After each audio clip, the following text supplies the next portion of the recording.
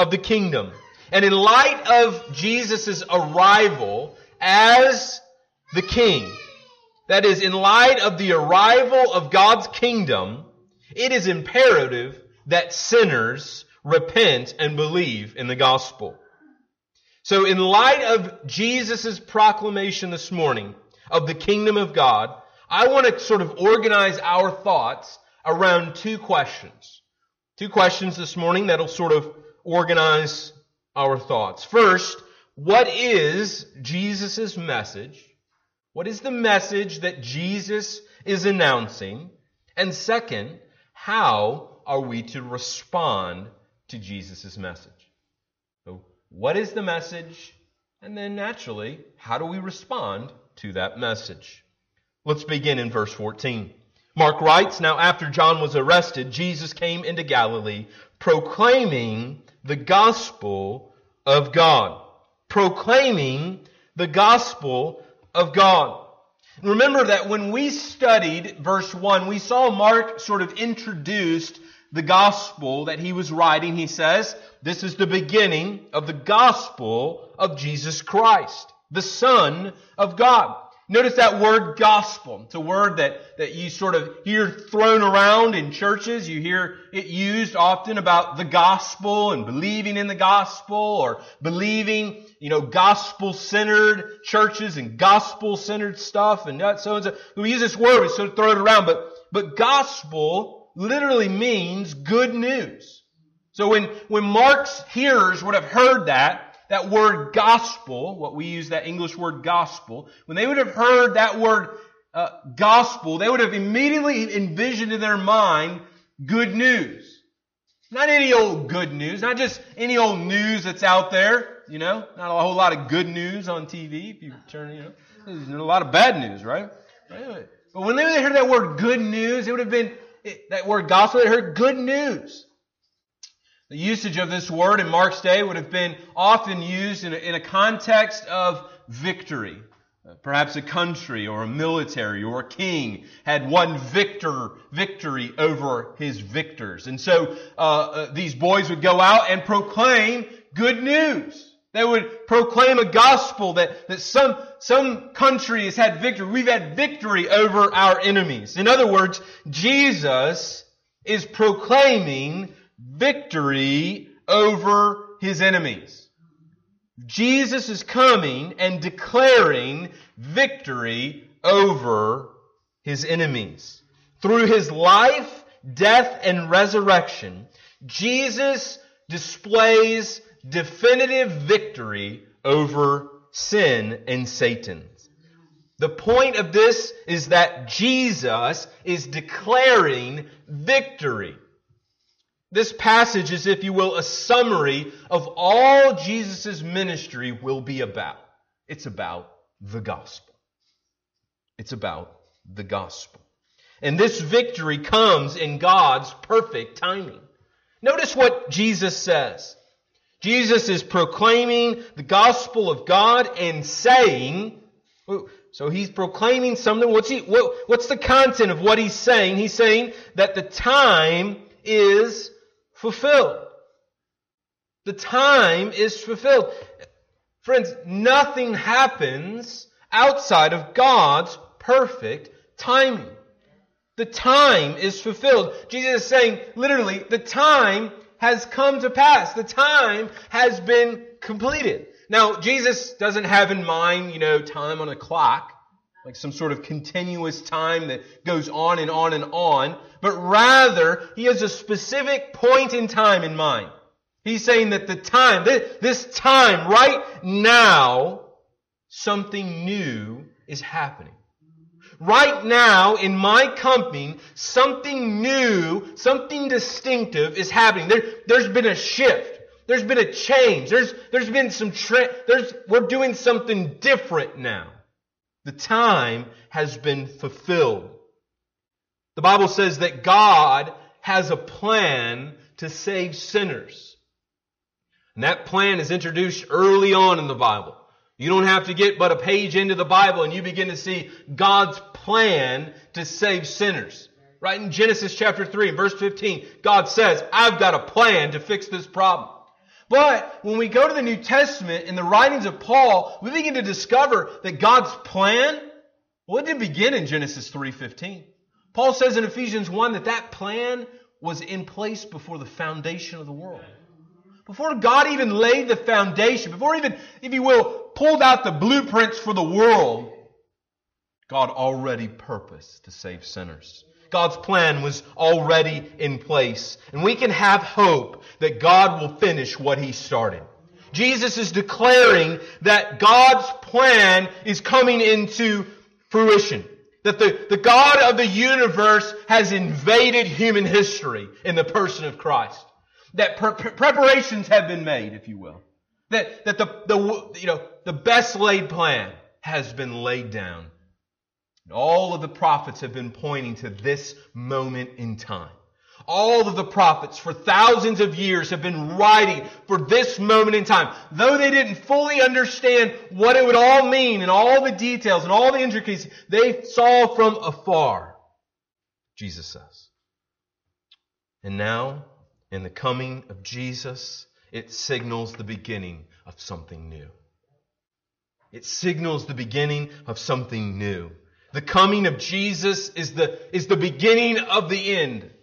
This is why Jesus will say later in chapter 2, and no one puts new wine into old wineskins. If he does, the wine will burst the skins and the wine is destroyed. And so are the skins. But new wine is for fresh wineskins.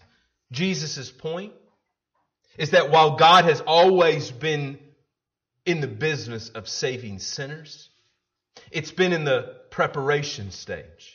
That is, all of the saints of the Old Testament, well, they didn't look to some other means of salvation.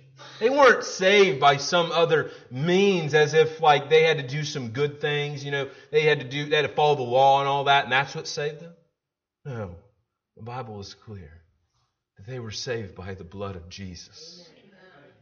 That they saw from afar. They believed by faith in the promise of God. And the promise has come in Christ. In the coming of Jesus, the beginning of the end starts. The clock, if you will, a few decades ago, there was all the talk about the doomsday clock, the countdown to the end, right? Well, friends, Jesus is declaring in that short phrase that the clock started that day. The clock started when Jesus came. And slowly but steadily, time has been moving toward its completion in Christ. Now, what does it mean when Jesus says that the kingdom of God is at hand? What does it mean when He says the time is fulfilled and the kingdom of God is at hand? What is this kingdom of God that Jesus speaks about? What is this? If you take notes, this might be particularly helpful. God's kingdom is God's redemptive reign and rule over people's hearts and lives. The kingdom of God is His redemptive rule and reign over people's hearts and lives. That's what the kingdom of God is. While the Bible speaks of God's universal reign over all creation, when speaking of His kingdom, it has a more narrow focus, a more laser focus on His rule over people's lives. When God speaks of His kingdom, He speaks of God's people under His rule and in His place. So God's people under His rule and in His place. And if you were to take that lens and run it through the whole of the Bible, you begin to see that every moment that God intersects the lives of people, it falls within that framework. God's people under His rule and in a particular place. The nation of Israel. God's people under God's rule in a particular place, the promised land. We even see that in the Garden of Eden. God's people under His rule in a particular place. So the kingdom of God is about God ruling over a people. About God saving a people. About God taking a people for himself, for his own glory, and redeeming them. And Jesus is declaring that the king is here and the kingdom has arrived. And his reign has begun. The Bible tells us that God created us in his image. All the way back in the beginning, he said, I've created you in my image. And he created us to rule, to have authority, to rule as, if you will, vice regents over this world. But the first man and woman, Adam and Eve, they decided that, they didn't want to have a cooperation with God. They wanted to rule themselves. And so they rejected God's rule in their life. They said, no, we're not going to do this together. We're going to do this alone. Well, when everyone is king, what happens, right? Problems soon entered the world. Anarchy and chaos began to reign. But in the midst of their willful rebellion against God, God introduced a plan. God said, I will one day have a new king. And this king will reign victorious over my people. And in God's plan of redemption, he would invite rebellious people back into his kingdom. Where Adam and Eve were cast out from God's presence. Where the Israelites, because of their sin and rebellion, were cast out of the promised land. So sinners who were cast from the presence of God would once again be invited into his kingdom. Jesus is declaring that the kingdom has come. That the king has arrived to invite people into his kingdom. Friends, what Jesus is saying here matters for our lives. In verses 14 and 15, Jesus summarizes everything he's about. Everything he's about is summarized in this declaration. That the time is fulfilled and the kingdom of God is at hand. Repent and believe in the gospel. It's, if you will, his thesis statement of life. It's his mission statement. It's his vision statement. It's everything Jesus is about is summarized in this declaration. Jesus' ministry isn't about peace. Jesus' ministry isn't about social gospel or social justice. It's not about declaring love to all people. It's not about some sort of political control or anything else we want to throw on Jesus. Jesus' ministry is primarily about the gospel. About God's plan to save sinners. And this is the message that he came to declare, and it is the message that he made possible through his life, death, and resurrection. The gospel is central to everything in life. This is the message Jesus announced. That God's redemptive reign and rule has come in the arrival of the King. So, how do we respond? How is it that you and I respond to this message that Jesus announces? That Jesus, through the pages of the Gospel of Mark, will over and over again announce. How do we respond to the King who announces supreme authority over our lives? How do we respond? Well, I think in this passage we see two primary and one secondary response. Two primary responses and one secondary response. That is, how do we respond? By turning from sin, trusting in the gospel, and traveling with Christ. Turning, trusting, and traveling. Notice what Jesus says here. The time is fulfilled and the kingdom of God is at hand. Repent and believe in the gospel. Repent and believe in the gospel. Jesus declares two imperatives in your life. He says, the gospel is here, the king is here, the kingdom is here, the message has been announced. Repent and believe. Repent and believe. And what does it mean to repent? We get all jumbled up in this here. What does it mean to repent? Well, simply it means to turn. To turn. To turn around, if you will. Stop going where you're going and start going a different way. Repentance is none other than turning from sin and turning toward God. At the most fundamental level, sin is living life your own way. You just wondered what sin was? It's not abstract. It's simply living life your own way. Choosing to say, God, I'm going to do things my own way. I know you've got a way you like things done, but you know what? I think I'm going to do things my way. That's what sin is. And friends, we do it every day. Every day we make a decision to live life our own way. To say, God, while I appreciate all you had to say about this or that, I decided to go this way.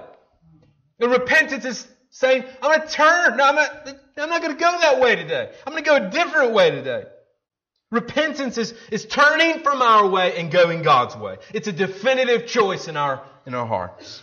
It's not an emotional appeal. It's not just a prayer prayed. It's a conscious decision to turn away from our ways and to go God's new way. Repentance.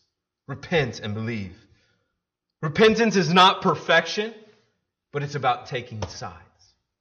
Repentance is not perfection. Repentance is not about you being perfect. It's about you taking sides. Amen. John says this, my little children, I'm writing these things to you so that you may not sin. But if anyone does sin, we have an advocate with the Father, Jesus Christ the righteous. It's about taking sides.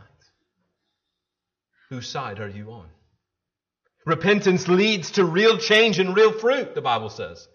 Jesus himself says, for each tree is known by its own fruit. For figs are not gathered from thorn bushes, nor are grapes picked from bramble bush. Jesus is clear. Repentance bears fruit. Repentance bears fruit.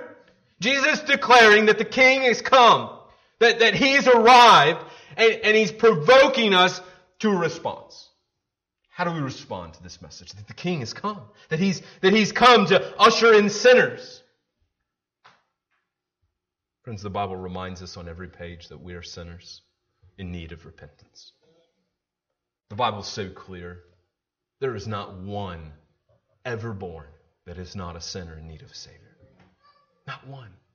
Not one of us in here this morning is greater than another, more holy than another. All of us are in need of repentance. All of us need to turn back to God.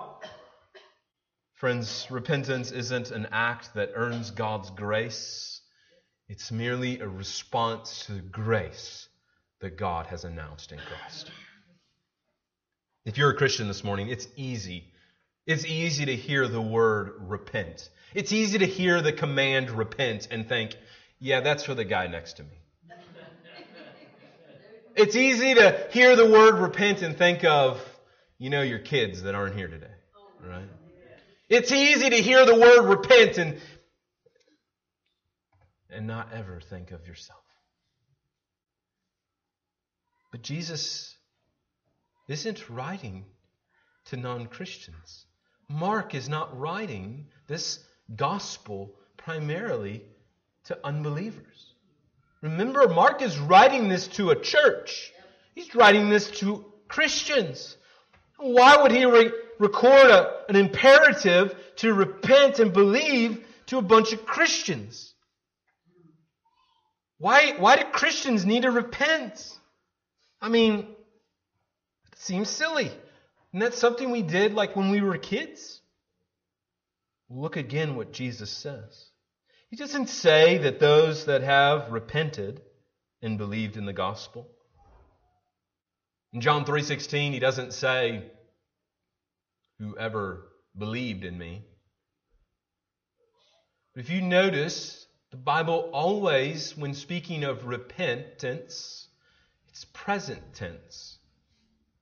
Meaning that Jesus' command to repent, his imperative to repent is present and active. It's ongoing. It's not something that's momentary. It's not something that happened in the past and now we've kind of gotten over that. No. Repentance is something that is ongoing. It's something that continues. And friends, it is something that distinguishes you from the world. Repentance is like a large, big old jumbo aircraft carrier, right? You ever seen those big old guys, right? I mean, them things, they aren't out there, just like a speedboat driving them around the ocean, right? No, those things come with a whole fleet of ships, right? Whole fleet of ships go with that thing to be able to navigate it and to get it where it needs to go. Friends, if they turn that sucker around, they're not like turning it on a dime. They're just like, whoop, swip it, let's go back. No, that thing, it takes time. It's slow and steady turn. Friends, that's what repentance is. Repentance is a slow and steady turn away from sin. Repentance is waking up daily or moment by moment in your life and saying no to sin and yes to Christ. And friends, that is for everyone, believer or unbeliever. It is a turn towards God. The difference between a Christian and a non-Christian is exactly this: repentance. Repentance. Everyone's a sinner. But there are two types of sinners in the world. There's two types of sinners here this morning. There are repentant sinners and there are unrepentant sinners. And at times in our lives, perhaps you're both. We all are. But what distinguishes followers of Christ from those that are not followers of Christ is repentance. What distinguishes members from non-members is repentance. When we actively decide not to repent, we are actively saying we don't want God and we do not want His way. But repentance is turning. Repentance is saying, I will go God's way. Jesus doesn't say repent only, but He says repent and believe. So we are to turn from sin and we are to trust in Christ. Jesus says repent and believe. Belief is the flip side of the same coin. They're one and the same. They're just the same coin. It's not repentance or belief. It's not repentance only. It's not belief only. It's repent and believe. And all throughout the Bible, all throughout the New Testament, we see those two things go hand in hand. And when one author says repent, he means repent and believe. And when one author says believe, he means believe and repent. It goes hand in hand. It's the same coin, just the flip side. And if repentance is turning away from sin, then belief is trusting in God's plan, the gospel. Faith is fundamentally reliance. It's relying on God for salvation. It's saying that you trust that what Jesus accomplished on the cross actually saves you from God's wrath. While belief may be agreeing that the gospel is true, it means more than that. When we hear the word believe, we sometimes have some misunderstanding. Perhaps it's the way we were taught. Perhaps it's the way we just understand the world. When we hear that word believe, we just naturally assume that just means believe in a fairy tale or believing in Santa Claus or believing in the tooth fairy or whatever. Right? We just use that word believe in that way. And we sort of take that and we bring it to the Bible and we say, oh, that's what Jesus, I believe Jesus was real. Yeah, I believe Jesus died on the cross. Friends, that is not saving faith. James tells us, and he makes this point vividly clear, when he says that even demons believe that God is one. Friends, if you think this morning that mere belief of historical fact is saving faith, the demons believe that, and they shudder. The demons believe that Jesus was real. The demons believe Jesus died on a cross. They believe, they're not denying that Jesus was raised from the tomb. They're not denying the reality of those facts. They just aren't. They're not denying the Trinity. They're not denying that God is supreme. They're rejecting that. Belief is so much more. We can give a assenting head nod, without putting our trust in it. We can say, yeah, that seems right, but not depend on it. When the Bible calls us to believe, it is calling us to trust. It's calling us to reliance. Sure, I can believe that Social Security is going to be around when I retire, but I still save for retirement, right? So we see that belief is not merely agreeing to the facts of the gospel, it means personal reliance on those facts.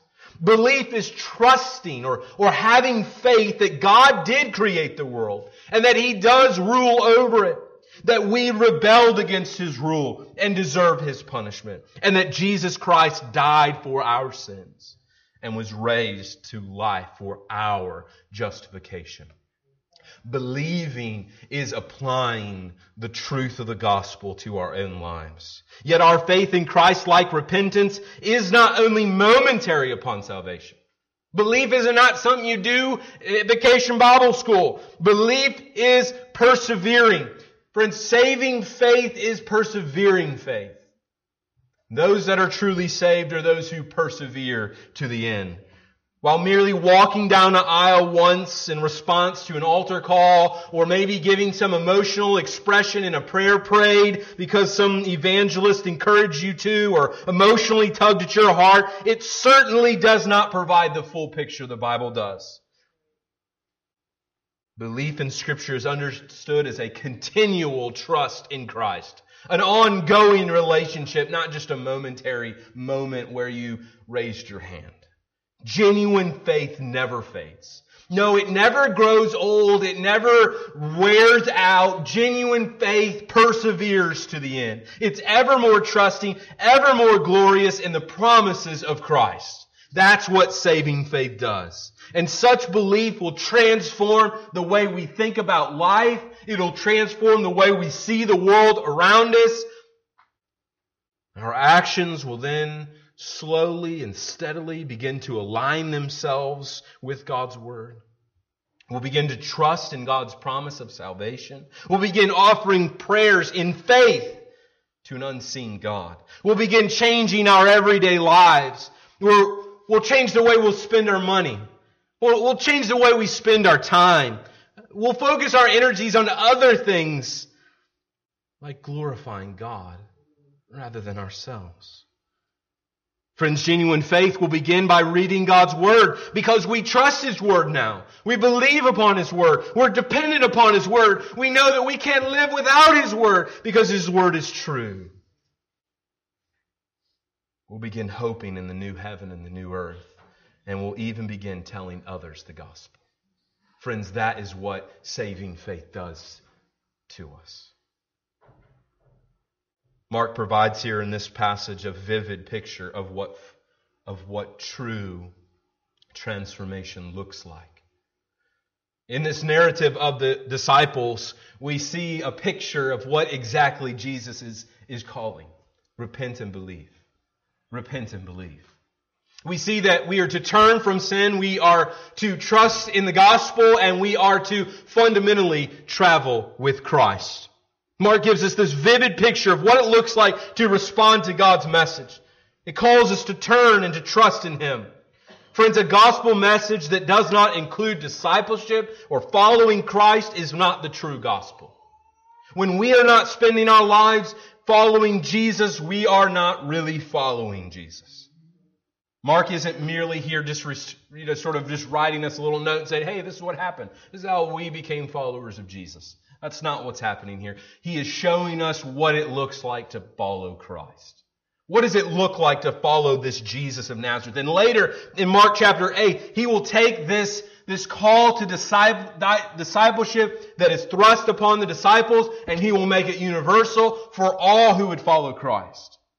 From Jesus' calling of His disciples, we see just a couple things in conclusion we just want to look at. Just a couple things we're going to run through quickly. And we're going to see these themes over and over again as we work our way through this gospel. We see that Jesus has a unique authority over people's lives. Jesus has authority. In a couple of weeks, we're going to consider in a sermon Jesus' authority. These men didn't choose to follow Jesus. Jesus chose them.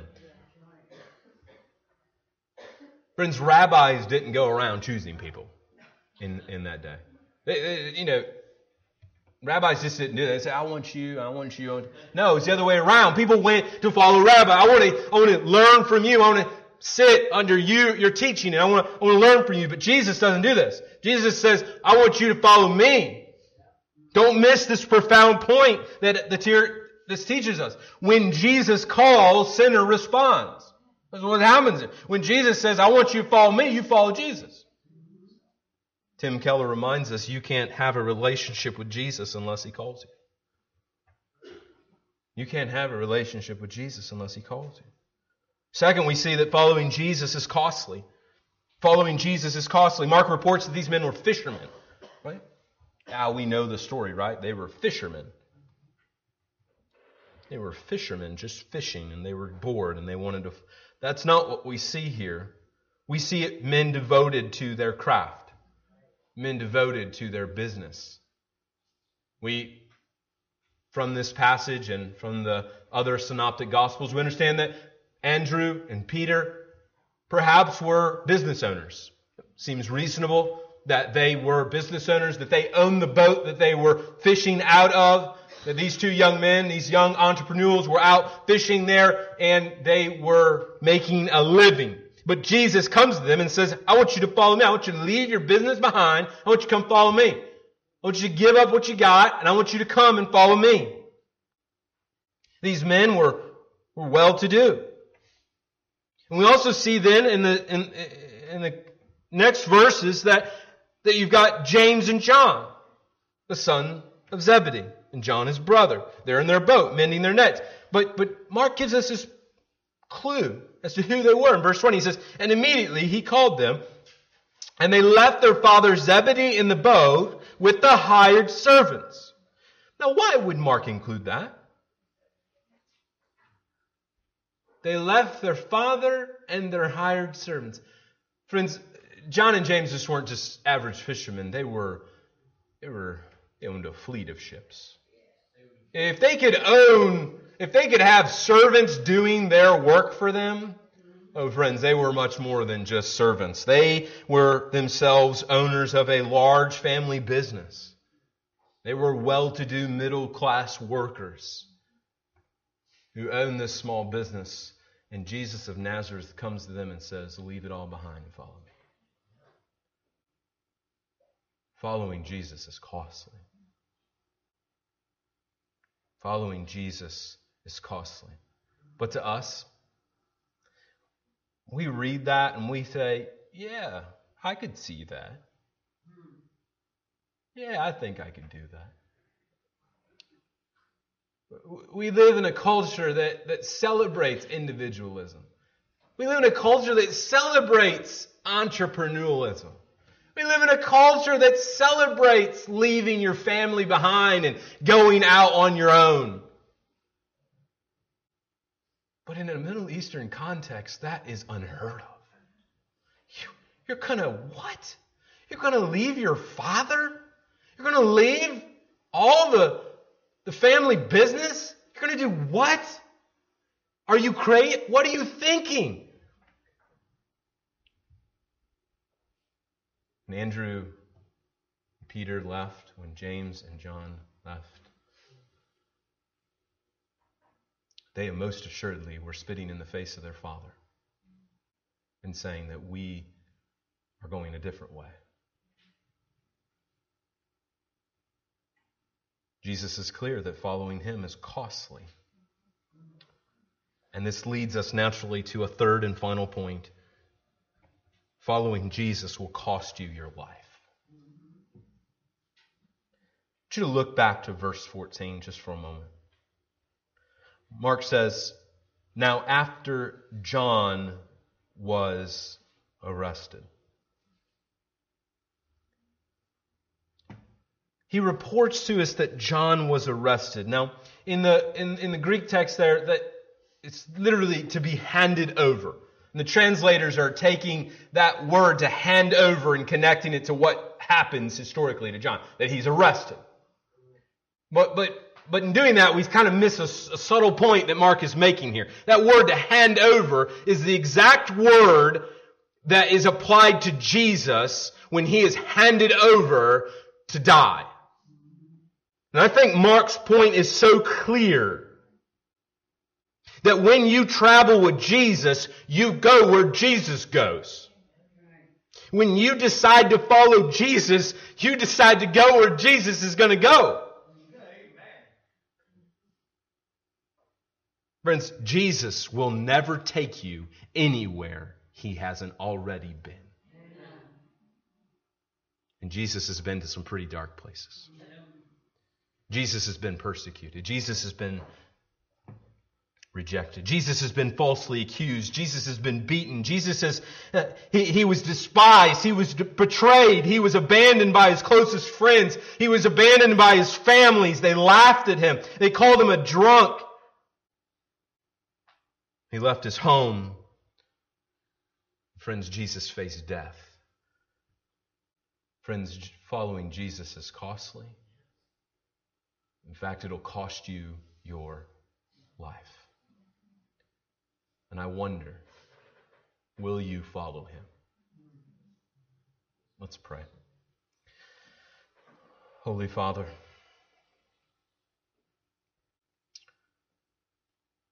we are in such need of your grace this hour. As sinners, we deserve your wrath and your judgment. But we have received the promise of the gospel that Christ has come to free us from our sin. And we plead before you now that you would open our hearts to consider these things, that we would grow in our repentance and our trust in you. And Father, that we would be found faithful to travel with you this day. We pray this in Christ's name. Amen.